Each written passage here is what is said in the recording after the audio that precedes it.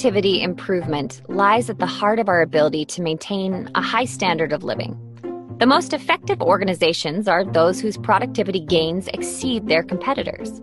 In this episode, Jack Zenger joins me to share solutions from his article, The Productivity Improvement Steering Wheel: 7 Powerful Steps Every Leader Can Take. Welcome to The 90th Percentile, an unconventional leadership podcast by Zenger Folkman. Each week, using research from over 1.5 million global assessments, we analyze different leadership traits, trends, and what it really takes for leaders to get to the 90th percentile.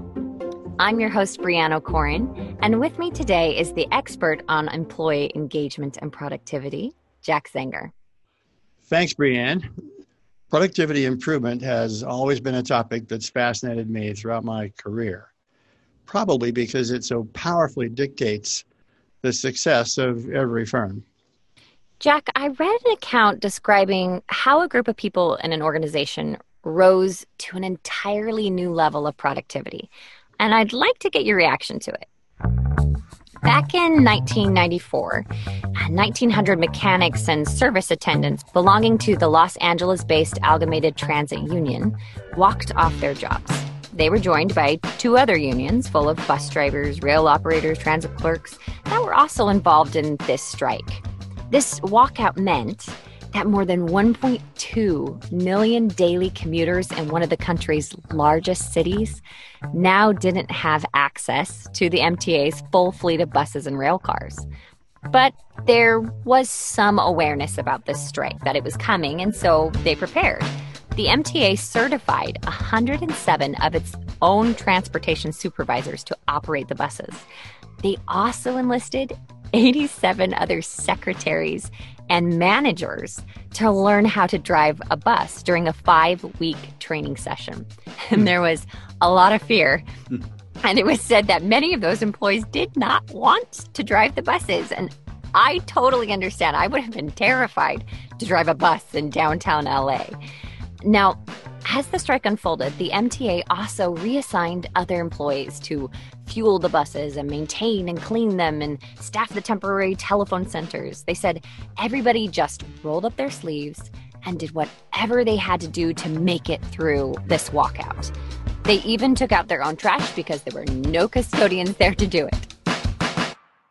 Now, all of the logistics of this were quite incredible, and you can read the full Workforce article that will be posted on our podcast page. But I thought that this was a great example of productivity and how the staff that was still there was able to look at all these different jobs and systems and ask, what do we need to do with who we have to get through this time? Brianne, that is an absolutely classic example of what the late Jack Welch said about people, that there's an unlimited amount of juice in that lemon. People rise to the occasion. He may have been overstating it a little bit. It may not be truly unlimited, but the research has shown that people are capable of producing at a much higher level when the occasion kind of calls for it. The research that I've seen has shown that there are huge differences. If you look at a bell-shaped curve of people who are at the very top of a bell-shaped curve versus those at the bottom, if it's a simple kind of a job, the productivity of the people at the top is 2 or 3 times those at the bottom. If it's a complex job, the difference between the top people and the ones at the bottom is absolutely incalculable. So much so that statisticians say it probably isn't just fair to even make that calculation. For example, for 10 years, I served on the Board of Regents over higher education in the state in which I live. One startling fact that we learned about was that 5% of all the faculty produce 80% of all the publications. And that pattern seems to be really very consistent when you are talking about knowledge work and more complex jobs that we have in our society today. You mentioned in the article 2 obvious and practical questions about productivity for anyone to consider. The first was, what is it that leaders do to create a climate in which people go the extra mile and perform at remarkably high levels? And What causes people to put forth extraordinary discretionary effort? To answer these questions, you wrote about 7 great solutions for improving productivity that were based on the research you conducted. Let's dive in and discuss some of these great solutions. You bet. The first one is extremely timely in this period of COVID pandemic. And it is, number one, redefine work. We used to hear people say, I'm going to work, as if work was a destination. It was a place you went to. One thing that this current pandemic has shown us is that work isn't a destination. Half of the people who can are working from home. Our personal lives and our work lives have become hopelessly intertwined. And much to many executives' surprise, productivity has not dropped off. The result appears to be that more of us will permanently be working from home, at least for part of the week. The second principle is to make the targets highly visible and clear. The target isn't to simply spend a period of time sitting at a desk from a certain hour in the morning to an hour late in the afternoon. The Best Buy organization found that productivity increased significantly by 35% when you take the approach of holding people accountable for an outcome, not merely to be, quote, at work. Nothing confuses people more and reduces productivity to a greater degree than murkiness about the objective. And so if we can define work as being outcomes, accomplishments, that makes a huge difference. The third one was emphasize continuous improvement. In the article, you said that, quote, everyone in the organization needs to know the organization aspires to continuously improve and to reach ever higher levels of performance. I think the silver lining of this pandemic, while we've been talking about it, has been people adopting new technologies that enhance productivity, such as video conferencing. Just incorporating that one thing dramatically cut travel budgets and allowed key people to utilize their time more effectively. If everyone would just stop and ask if there are more effective ways to do this, I think people would be surprised by some of the solutions they can come up with. Absolutely. Certainly adopting new technology is a totally proven way to boost productivity. And number 4, convey infectious enthusiasm about your projects.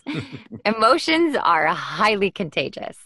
And when you talked about a leader's upbeat enthusiasm for a project causes others to put forth extra effort in its behalf, I could completely relate. If a leader's goal is to increase discretionary effort, then the organization needs to feel enthusiasm emanating from their leaders. So I have a question. Did my excitement to start this podcast convince you to do it with me? Brianna, absolutely. As my friend Tom Peters used to say, every worthwhile initiative in an organization requires a monomaniac with a mission. Oh. Things succeed when there is someone who feels passionately about doing it and who will take responsibility to make it happen. So your enthusiasm was absolutely infectious. I'm a monomaniac. I think that's what makes things happen. The next conclusions about productivity improvement are about how leaders treat people. And so number 5 was treat colleagues at work with great respect. The leader who poses important questions to his or her subordinates and who then listens to their answers will absolutely obtain higher levels of productivity than the one who doesn't. The leader who invariably seeks a subordinate's opinion before expressing his or her own is far more likely to have high productivity from that individual. Is there ever too many questions asked? Well, yeah, there can be. A 3 or 4-year-old can ask too many questions sometimes to the parent. But in general, when a boss asks a subordinate for his opinion or her opinion about the right way to do something, there's always a high payoff from that. The 6th idea that we proposed in the article was that the manager, the leader who expresses appreciation and provides recognition will gain higher productivity. You know, these simple acts take small bits of time, and yet they pay huge dividends. Frequent expressions of sincere appreciation from a boss go a long way to create a positive work environment, and they've been shown to have a direct link to greater productivity. And the final solution was take an active role in the development of subordinates. Carving out time for ongoing coaching is highly correlated with the highest levels of productivity. And I have a great story for this. I remember when my husband was doing his fellowship and he had all of these financial proposals he was doing, and he was manually calculating all of these numbers. An older manager noticed and took the afternoon off to give him a crash course in Excel. And I remember he came home so grateful and so sad that he hadn't learned these tricks sooner, because now he could do his work so much faster. And I was grateful for the person who took the time to help him grow. Yeah, it's a great example. You know, we could have added a number of other leadership acts to this list, but I hope the point is clear. Rising to higher levels of productivity is the outcome of some pretty straightforward behaviors that are within the grasp of every leader. There are no startling secrets. There are not obscure or complex behaviors to execute. You know, sadly, productivity improvement has had a rocky past historically. In the past, some labor unions thought that the emphasis on productivity was simply management, a slap in the face of the frontline worker. They thought the underlying message was you aren't perspiring enough, you aren't working hard enough. Mm-hmm. It's your fault the organization is not doing better. But most management scholars have been very clear that the big gains in productivity have come from management's involvement and streamlining systems and ensuring that the culture was conducive to higher performance. You know, unfortunately, a highly motivated employee who is caught working in an inefficient, poorly designed work process, the inefficient work process wins nearly every time. But if management will work on improving systems, then employee motivation is really unleashed. And employee motivation is strongly driven by the way leaders treat their colleagues in the organization. The 90th Percentile, an unconventional leadership podcast, was written and recorded by Brianna O'Corin and Jack Zenger, with music by Pleasant Pictures and produced by Zenger Folkman. If you like our show, please subscribe on Apple Podcasts or Stitcher and leave us a 5-star review. For more information about Zenger Folkman's leadership assessment offerings and to see the research we referenced in this episode, go to zengerfolkman.com and search podcast.